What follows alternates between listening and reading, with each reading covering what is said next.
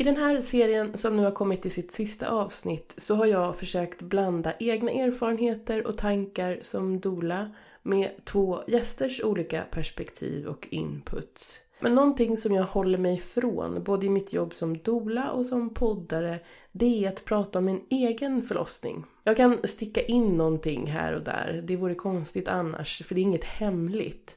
Men det här att ständigt blanda in sig själv, det gör någonting med andras berättelser. Om jag befinner mig i ett rum där alla andra har fött med planerade kejsarfödslar, då kanske jag känner mig lite konstig som fött hemma och så anpassar jag min berättelse lite grann. Eller om jag är den enda som inte ammar, då sticker det kanske i mig eller så tror jag att det sticker i min omgivning och så blir min berättelse lite justerad. Ni fattar, vi gör små justeringar i hur vi berättar och vad vi tillåter oss att vara stolta eller ledsna över beroende på hur omgivningen är. Och i min studio så har jag verkligen velat att det ska råda någon sorts anarki. Att det på riktigt inte ska finnas några rätt eller fel, även om det låter klyschigt. Men jag har verkligen strävat efter det, utan här är det personliga upplevelser och erfarenheter, inget mer. Och om jag då alltid håller upp min egen förlossning så påverkar det, tror jag. Men nu har förlossningspodden hållit på i över 1 år och det känns som att det här konceptet är väl inhamrat. Dessutom är det en av de vanligaste sakerna jag får frågor om i mejl. Att när ska du berätta eller kan du inte berätta eller jag skulle tycka att det var spännande eller viktigt eller ja. Och jag sitter inte på några svar och det här rummet som jag sitter i nu och pratar och som jag har suttit i drygt 80 timmar med olika gäster och pratat. Här är ordet och upplevelsen på riktigt fri. Så idag är det alltså jag som ska berätta om min egen förlossning. Lite aningens, jag ska inte säga motvilligt, men jag ska säga att jag var nervös.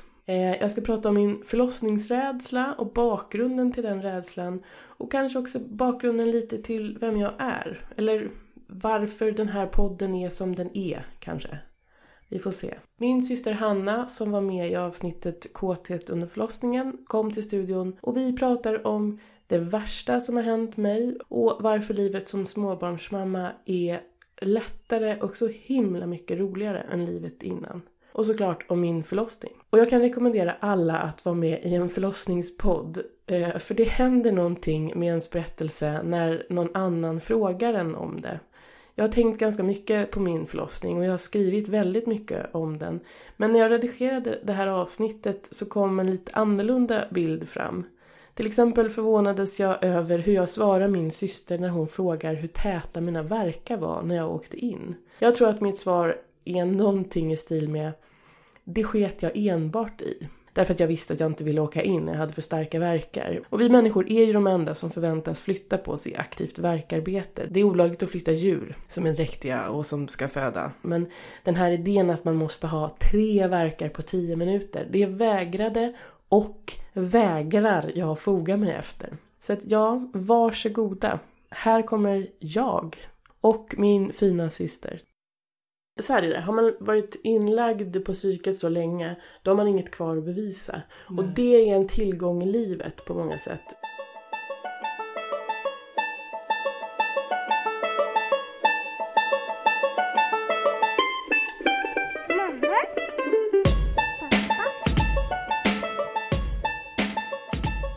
Att det är så läskigt.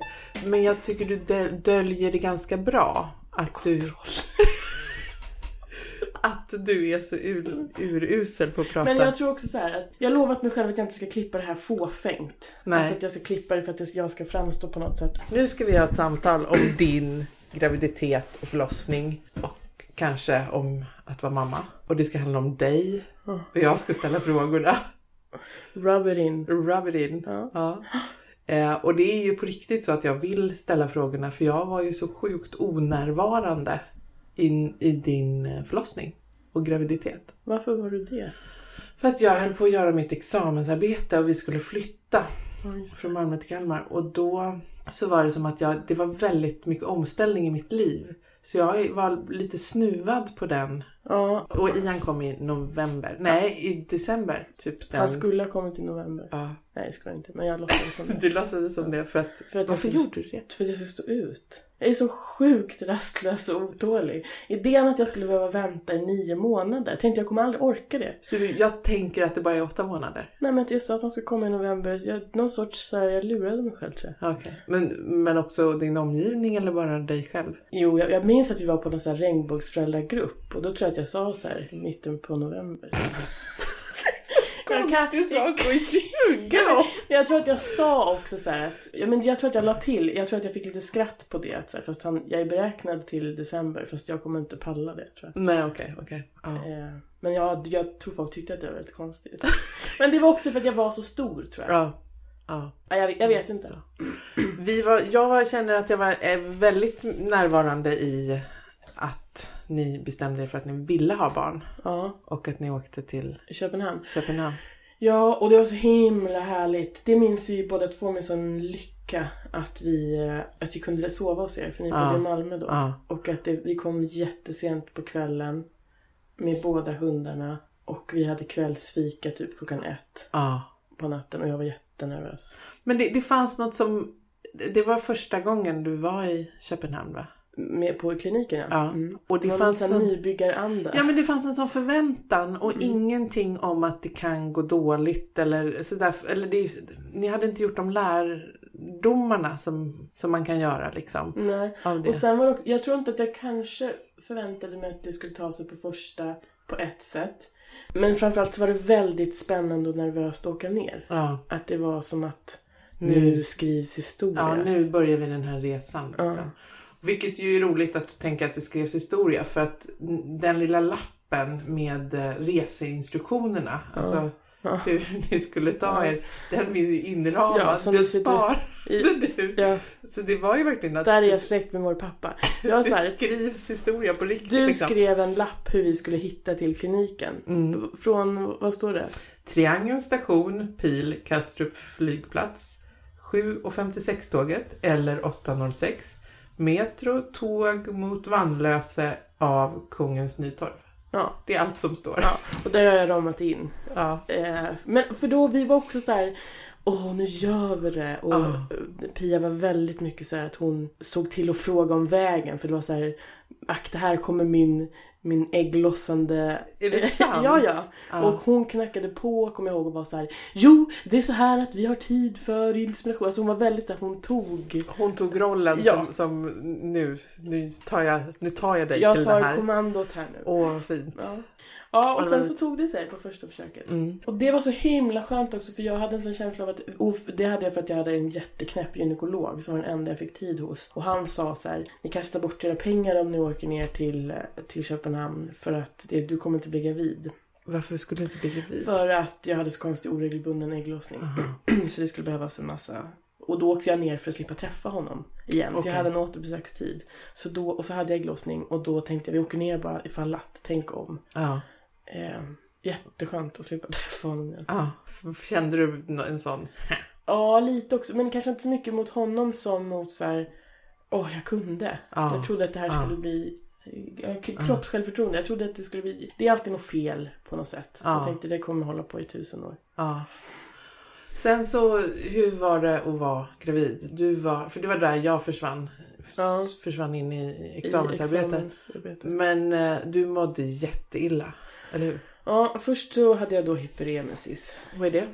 Extremt graviditetsillamående. Jag hade någon sån här ketoner i urinen för att man är uttorkad. Och sen så gav det sig i vecka 18-20 tror jag. Och då fick jag livet tillbaka. För jag kunde inte titta på tv. Jag kunde inte göra någonting för att jag blev så åksjuk. Så där i början så tänkte jag så här: jag kommer dö. Det kommer aldrig komma... Alltså, det här, ingen människa kan överleva det här. Man får sånt tunnelseende också. Och sen kunde jag inte umgås med någon. Så att jag låg liksom ensam och kunde inte titta på någonting. Och då blir man ju lite konstig.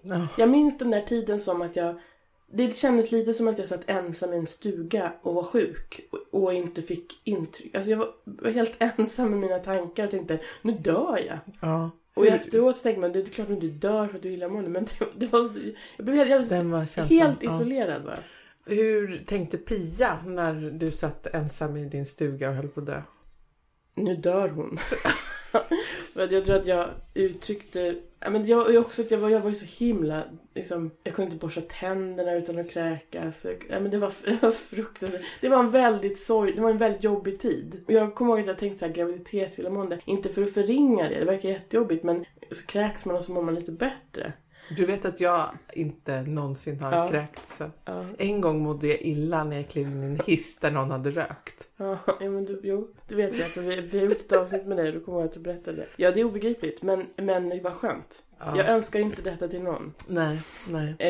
Men vad skulle jag säga? Du mådde illa och du höll på att dö. Ja, men så här också och jag vaknade av att jag kräktes. Jag kräktes ju på min kudde och sånt. Vad jobbigt. Och äckligt. Lite äckligt faktiskt. Och man säger till sin fru så här, kan du...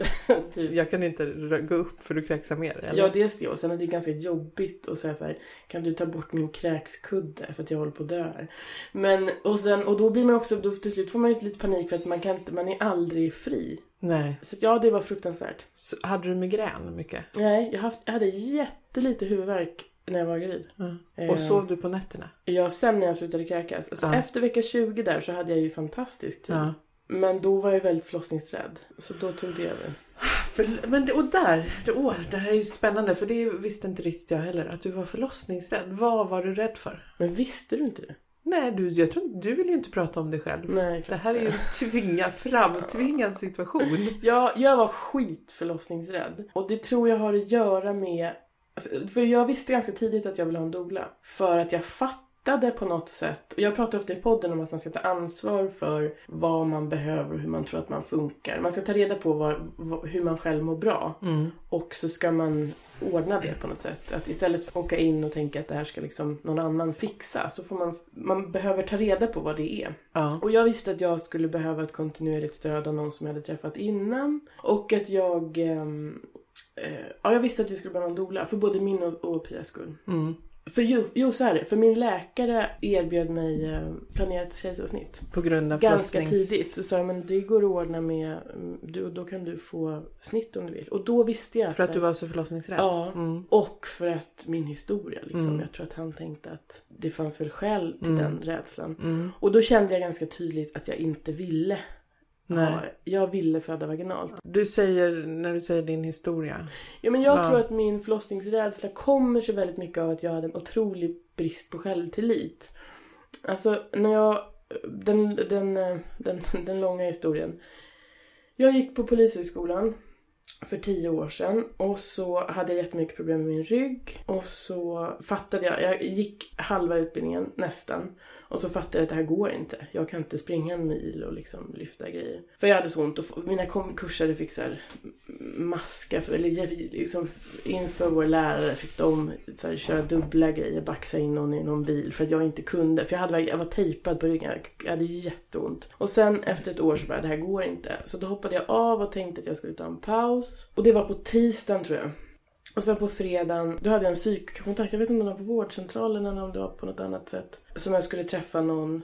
Och då så sa hon så här, du får gå hem och packa en väska. Men du måste infinna dig på avdelningen klockan 15.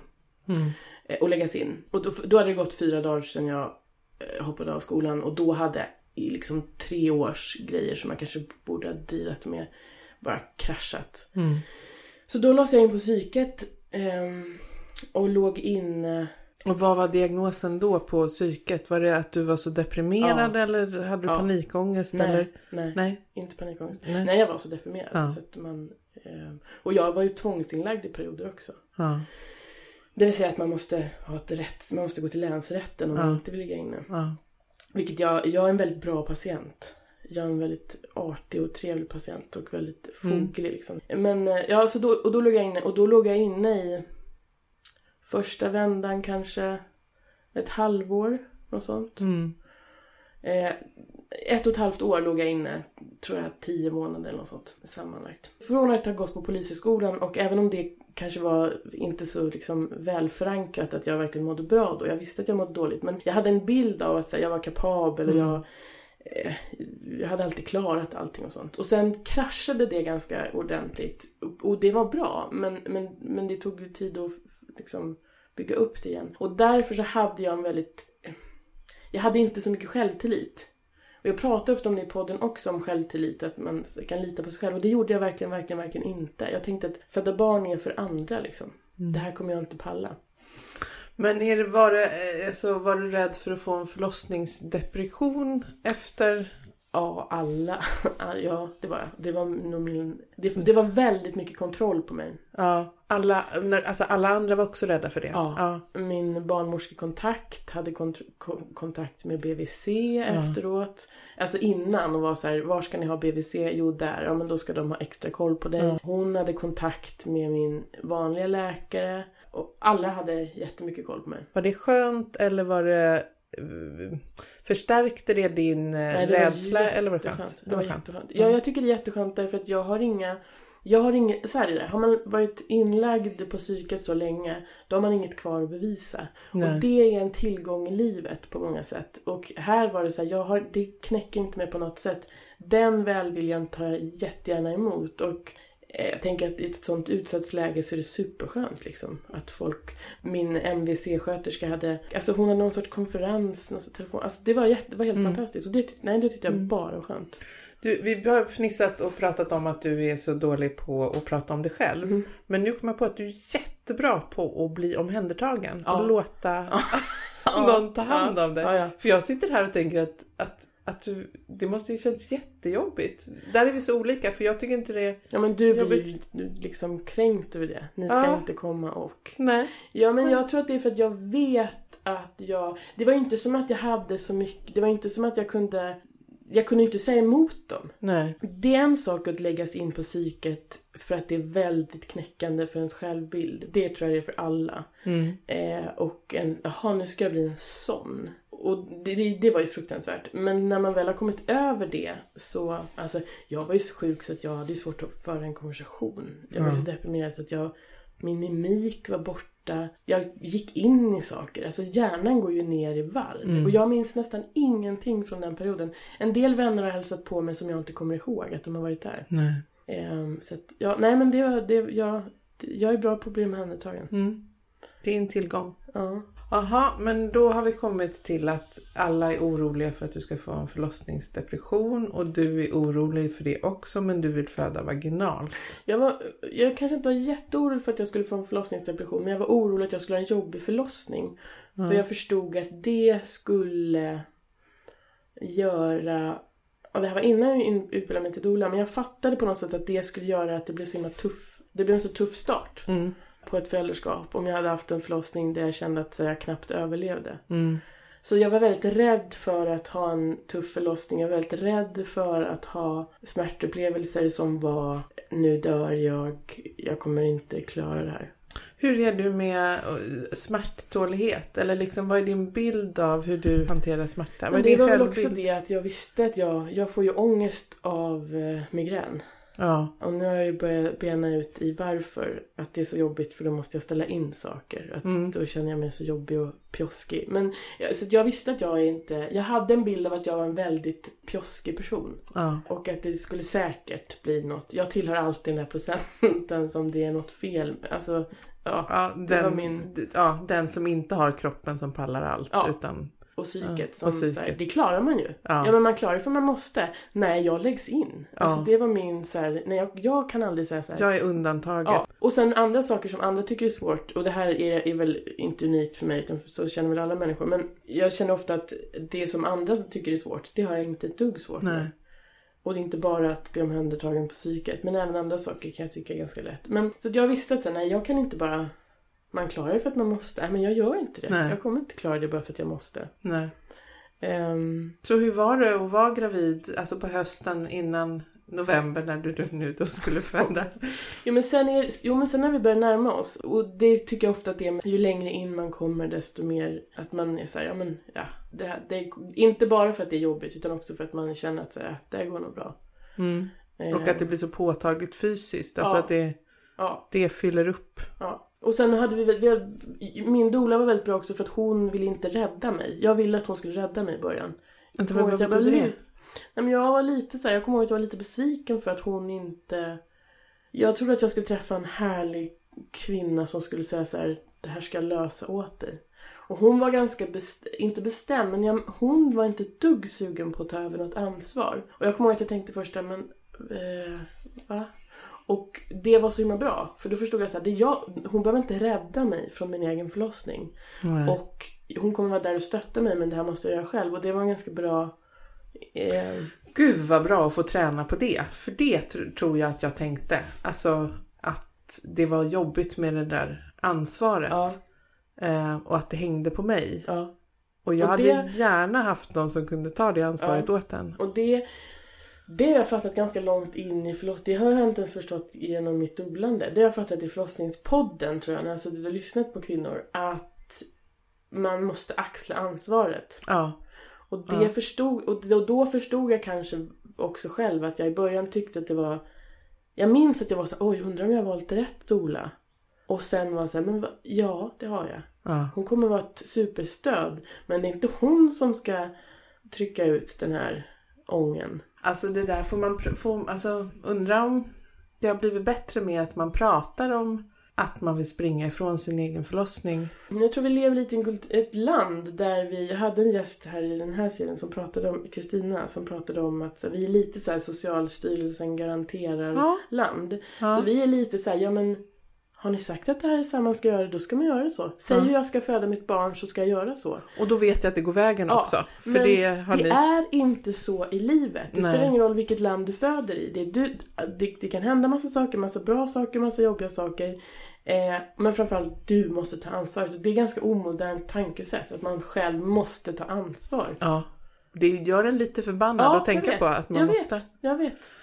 Och då ska det här det är jämställt och det här ska vi fixa och så här. Ja. Nej, det är du måste ta ansvar. Ja. Jag kommer ihåg att jag hängde upp det där på att jag skulle vara obstinat om inte min man fick sova över och massa sånt där.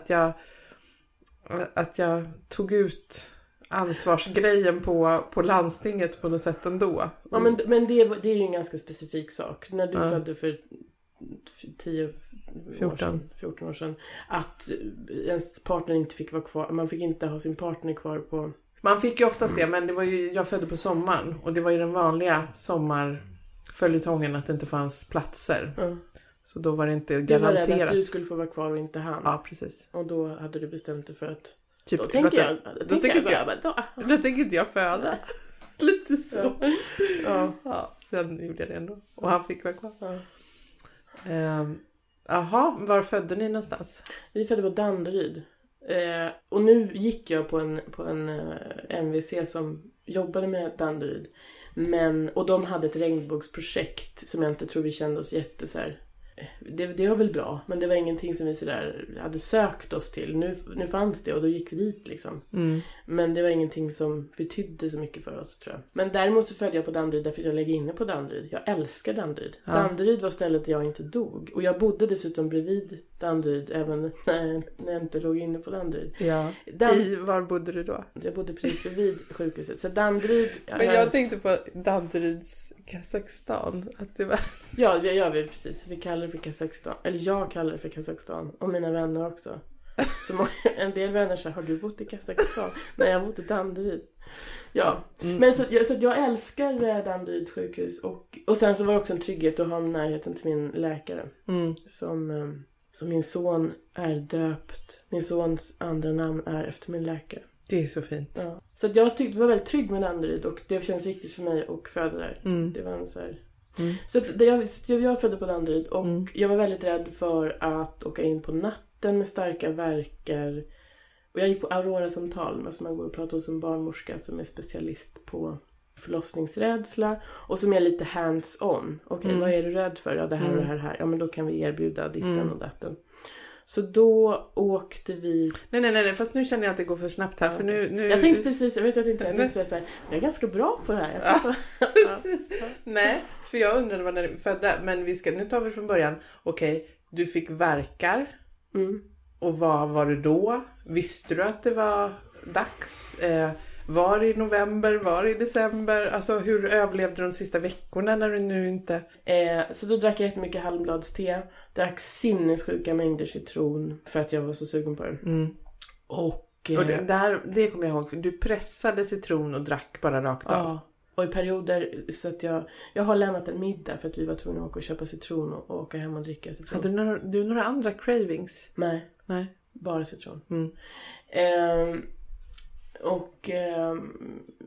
Så att jag har mycket hallonbladste. Och sen så i slutet på november så jag var väldigt varm. Jag fryser ju jämt. Ja. Och nu förstod jag människor som tyckte att det var liksom varmt. Så jag kommer ihåg vi sov med, det var väldigt kallt den vintern. Vi sov med öppet fönster så att Pia liksom nästan fick sova i en sovsäck. Jobbigt. Och så jobbigt att ta ut hundarna. Jag gick upp 30 kilo. Väldigt jobbigt. Hade du ont i ryggen? Nej, ingenting. Det är konstigt. Ja, det är jättekonstigt. Det var ju ett orosmoment innan. Jag som har haft så ont i ryggen att jag hoppat av en utbildning och hade ont i ryggen liksom. Nej, ingenting. Men sen så satte det i... Jo, men och så fick jag en förverkare som då trodde jag att jag hade satt igång. För Kajsa kom ju och bodde här. Hon skulle vara hundvakt. Just det. Vår lillasyster Kajsa. Ja, en av våra yngre systrar. Och hon... Innan hon hade kommit så satte det igång. Jag fick jätteont en kväll. Och i vår sån här Facebookgrupp, vi som fortfarande håller ihop, där var det så här, vad ska jag göra om det har satt igång? Och vem ska ta hand om hundarna? Och då hade vi ju Axel, vår stora hund, som du minns. Var någon som man... Nej, man kunde inte ge ansvaret till vem som helst. Nej, och man kunde inte ge ansvaret till någon som var rädd om någonting i sitt möblemang. Inte för att han tuggade på saker utan för att han var väldigt vild. Ja. Väldigt stor, väldigt vild. Väldigt snäll. Ja, en väldigt känslig själ, men väldigt snäll. Så det var så här, vem ska ta hand om vår... Och sen så vår lilla hund som kan vara lite konstig med barn. Så det var, jag minns det som ett väldigt stressmoment, för då hade inte Kajsa kommit, men det var falskt alarm. Och sen så kom Kajsa och så bodde hon här några dagar. Så var hon på fest och då ringde jag hem henne. Och då satte det igång. Och så somnade jag liksom och vaknade av mina verkar på kvällen. Jag var beräknad 3 december och på den 3 så startade det. Och så hade jag sagt väldigt bestämt till Pia så här: mitt vatten kommer inte gå. Det är en sån sak som Pia ibland kan säga, hon både irriterar sig över och fascineras över det. Men hur kan du veta det med sån bestämdhet? Jag bara, men det kommer inte. Jag visste att det var en pojke. Jag tänkte just fråga det, var det så här också med bestämdhet att det här är en pojke? Jag visste det. Och varför visste du det? Jag visste det, jag kände det, jag visste det. Och Pia blev så provocerad över det. Och jag blev också lite provocerad där. Ja. Och sen så var vi på ultraljudet och frågade hon så här, ja, vad tror ni då? Pia bara, nej, vi tror inte, vi vet tydligen.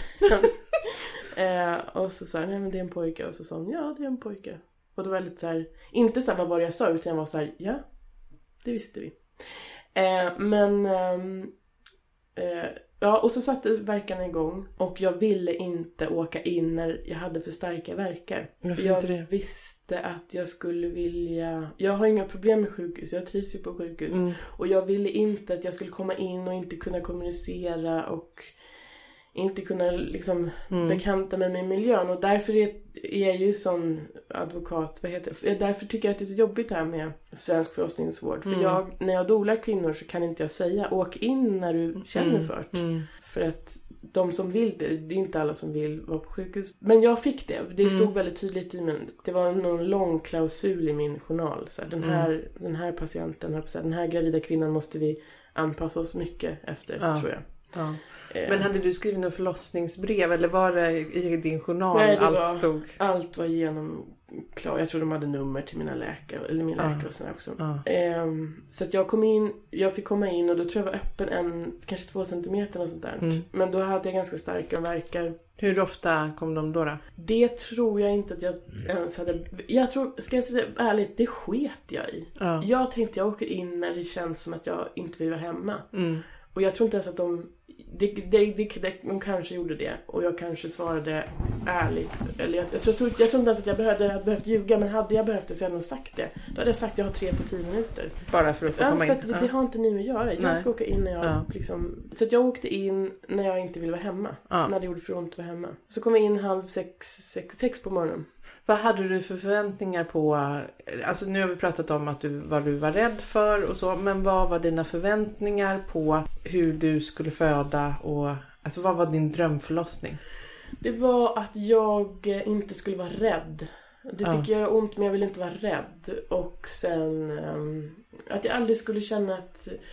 att jag aldrig skulle tappa självförtroendet och tappa liksom modet. Hade du läst på om massa sätt och eller jag visste allt. Du vet allt. Jag visste allt. Det hade jag vetat i 10-15 år. Ja, du visste ju mer när jag skulle föda. Ja. Det tror jag vi pratat om. Ja, men så att jag hade läst jättemycket långt innan jag skulle ha barn. Så. Men då kan man ju tänka sig att du hade gjort någon sorts drömbild av, alltså som inte bara handlar om hur du skulle känna utan också så här ytligt vad det var du skulle bada eller göra det ena eller det andra. Ja, eller, men jag tror också att antingen är det en filosofi eller så är det jag som person. Men jag var ganska sådär, jag hade inte så mycket behov av att veta hur jag skulle... För jag fattade redan då, det kanske var för att jag har sett så mycket YouTube-filmer på födande, men att det är svårt att i förhand säga vad som känns bekvämt. Så att jag var sådär, det som känns bekvämt vill jag göra. Och jag var ganska säker på att jag skulle vilja ha epidural. Så att och jag badade när jag kom in. Och tyckte inte alls om det. Nej. Det kändes ensamt och isolerat på något sätt. Så då gick vi tillbaka till rummet och sen så tror jag vi kom in vid 6 och vår doula kom vid 11 tror jag. Och så tror jag de tog mina hinnor vid 2. Och fram tills att de tog, och kanske några timmar efter att de tog mina hinnor också, så kom jag ihåg att jag tänkte att det här är ju en piss i Mississippi. Jag är ju kanske kung. Är det någon som behöver rå? Så kan ni fråga mig. Jag kommer stod på en gåstol och min doula sa så här: och du rör upp höfterna precis som man ska. Och då tänkte jag bara så här: jag rör inte mina höfter. Det är mina höfter som liksom... Så jag hade en sån moment i min... Och det var så skönt. Det är så skönt i efterhand också. Att det var så skönt att få känna sig som så här: oroa inte för mig. Nej. Jag gör min grej. Ja, gud vad härligt. Ja, och särskilt eftersom att jag hade varit så rädd. Ja, men det är det jag menar. För jag hade ju den känslan av att jag vet vad jag gör. Eller det här, jag gjorde för det här. Men den hade du innan och du visste att du skulle bibehålla den. Ja, men precis. Men att få uppleva det fast man är rädd innan. Och att du liksom vågade känna efter att det var så. Och just att jag var så här: jag kommer inte behöva någon epidural. Det här är ju en barnlek. Men sen så jag minns inte vad klockan var. Men sen senare efter en stund så behövde jag en epidural. Så tog det väldigt lång tid. Och då var jag otroligt smärtpåverkad. Och ganska trött. Så då skulle vi få en epidural. Och sen tog det väldigt lång tid. Och så kom de och så sa de att jag skulle sitta upp och skjuta katt. Alltså skjuta rygg som en katt. Och jag kommer ihåg att jag tänkte: det där skiten, gör vad ni ska. Jag kan inte medverka på något sätt det där. Jag ligger ner. Och vill ni prata med mig så får ni ge mig en epidural. Du får lyfta mig till kattläge. Ja, jag kommer inte göra någonting. Det där. Så det tog väldigt lång tid. Och det tyckte Apia pratat om efteråt att det var väldigt, väldigt jobbigt. Jag minns inget av det. Och jag lider inte av det efterhand. Men hon tyckte att det var väldigt, väldigt jobbigt. För jag var väldigt smärtpåverkad då. Men sen så tog sig epiduralen. Och när den hade tagit så öppnade jag mig väldigt fort. Och det där är något med att man slappnar av då, eller? Ja.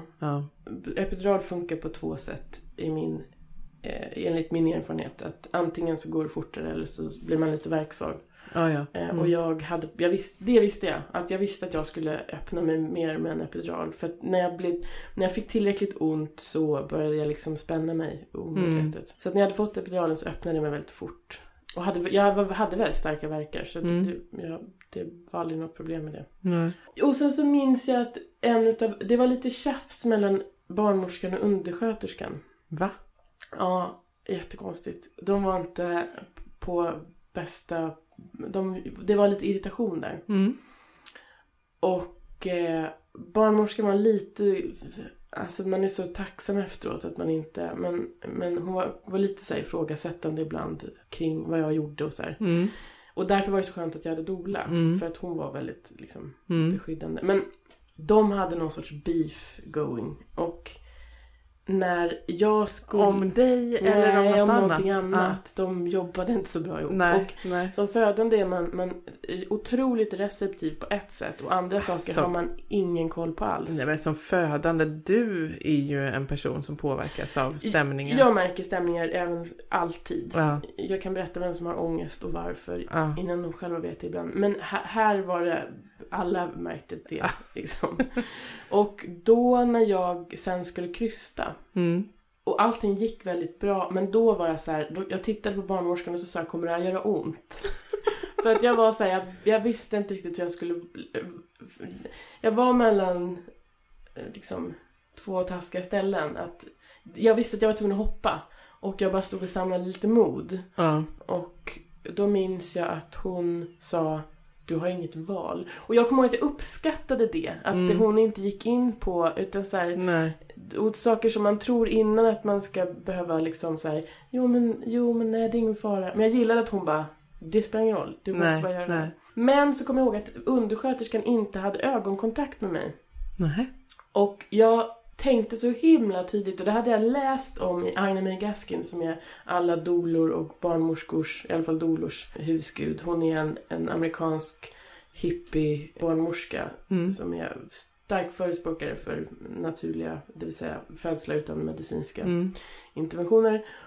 Och hon hade sagt att ibland kan man inte föda om det är en person i rummet som man inte klicka med. Och jag kommer ihåg att jag tänkte så här, kanske inte att det var flummigt, men jag reagerade på det. Och sen när jag låg och födde, just för att jag hade läst det där, så visste jag att det var därför. För att hon var någon annanstans. Hon tittade inte på mig och hon var någon annanstans i tanken. Såklart upptagen av att de hade bråkat.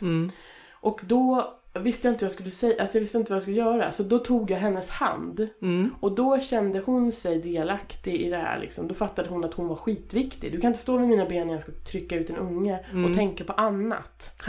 Han du, var det här bara reflexmässigt, eller hann du tänka att nu ska jag göra... tänka, hur ska jag göra för att hon ska... Jag hann tänka att jag inte ville säga, hej, kan du vara närvarande? Jag kände mig liksom dum. Men jag visste att det här kommer aldrig gå. Jag kan aldrig göra det här om inte du är...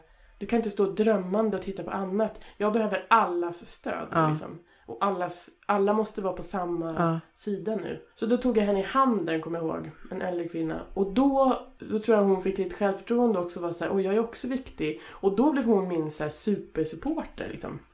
Och sen så krystade jag ut honom. Och du låg på rygg och under den kryste. Jag tror att han kom ut. Jag tror aldrig att huvudet stod... Alltså huvudet, jag hade aldrig bara huvudet ute, utan det kom hela i en hel flurp. Vad gjorde Pia medan du krystade ut honom och höll undersköterskan i hand och peppade hennes självförtroende? Hon var vid mitt öra och hon var ju vid mitt öra hela tiden. Jätteviktigt. Vad gjorde dolan? Hon pratade mycket med mig. Alltså, de bästa dolorna man inte riktigt minns vad de har gjort. Man bara liksom vet att de har varit bra. Och så var hon. Jag minns inte riktigt. Jag har minnesbilder av att jag så här, både Pia och hon var liksom vid mitt huvud. Men, Och sen då så kom han ut och så var allt frid och fröjd, och nu är han 3,5. Ja. Ja, men jag kommer ihåg att jag sa till Pia ganska jättekort efteråt, så alltså, det här kan jag göra om när som helst. Och då såg jag på min älskade fru att hon tänkte 1, du och jag har inte haft samma upplevelse. Nej. Och 2, du kan inte vara allvarlig. Nej. Och då har jag tänkt på det ibland efteråt, att just hur jobbigt det måste vara att stå bredvid. Ja. Och sen kan jag tänka att det är extra jobbigt att stå bredvid dig, för du är ju inte bara en vanlig förstföderska, utan du är ju en förstföderska som vet att du ska få en pojke, och som vet att dina hinnor inte ska gå sönder och massa saker, och då blir man ju ännu mer annorlunda om man inte kan känna allt det där, tänker jag. Att hon inte kunde känna det. Nej, men att du blir ju som någon som är... Jag tror hon är ganska... jag förstår vad du menar. Jag vet inte om det är önsketänkande. Men jag tror att hon är så här... Hon har lärt sig att 50% respektera och 50% vara så här, ja, sån är hon. Ja. Men att inte känna sig att hon inte visste så mycket. Eller du kanske hade lärt henne allt du visste. Nej, men hon skulle kunna dola, tror jag. Okay. Men däremot så var hon var ju så lättad också över att det inte... För vi var ju rädda vad som skulle hända och att det inte skulle gå bra och sådana där saker. Så att vi var ju lättade efteråt att det hade gått så pass bra liksom. Men förlossningsdepression kommer ju inte på studs. Nej, och mitt orosmoln var ju att jag skulle få ha en väldigt tuff förlossning. Och att det skulle liksom påverka, dra igång en depression. Ja, men sen så... Du blev aldrig förlossningsdeprimerad. Alltså det är en omställning för alla att komma hem med ett litet barn. Och du har alltid haft en kropp som alltid är dig det skiter för sig för, som jag pratat om. Hur var omställningen att inte kunna tänka på om du skulle bli deprimerad eller om du hade ont någonstans, utan att bara vara ditt barns mamma? Jag tror att jag har... Anledningen till att jag kanske alltid har velat bli förälder liksom hela mitt liv. Väldigt, väldigt starkt. Alltså jag tror jag köpte Gudrun Abascals bok om att föda barn och möta förlossningssmärtan, tror jag det var typ 2000 eller något sånt där. Alltså 12 år innan jag fick barn. Men 20-årsåldern alltså? Ja. I slutet på tonåren, början på 20 så hade jag en period som jag var så här. Jag vet att det inte är läge. Tack och lov, visste jag det. Men jag vill ha barn.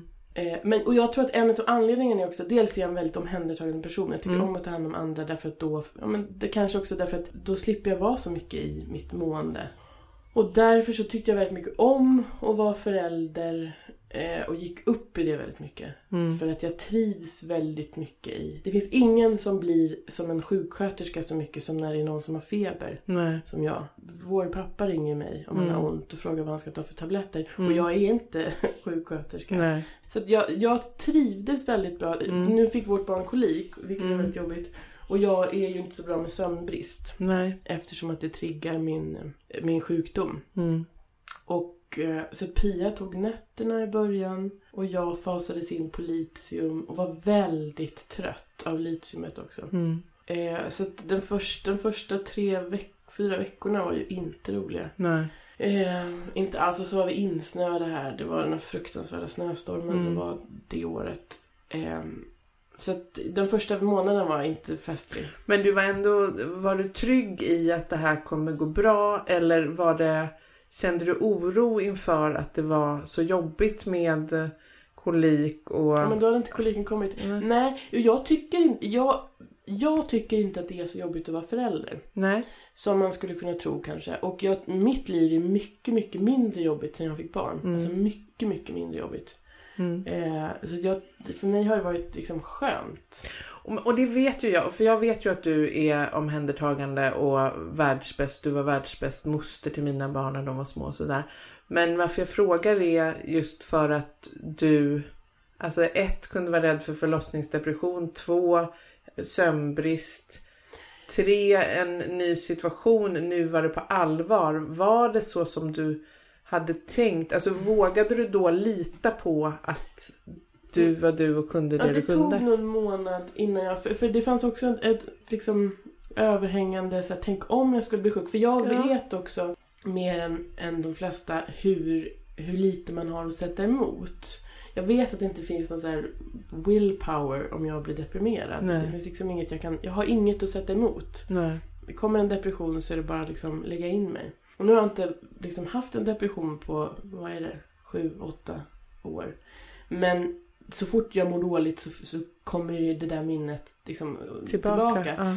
Så att första månaden var väldigt jobbig, men jag hade ingen illusion. Jag hade aldrig någonsin gjort någon illusion om att jag skulle komma hem och att det skulle vara härligt liksom. Nej. Utan jag var rätt realistisk i att det här är som jag hade förväntat mig. Ja, och får jag ingen förlossningsdepression så är det som är det viktiga liksom.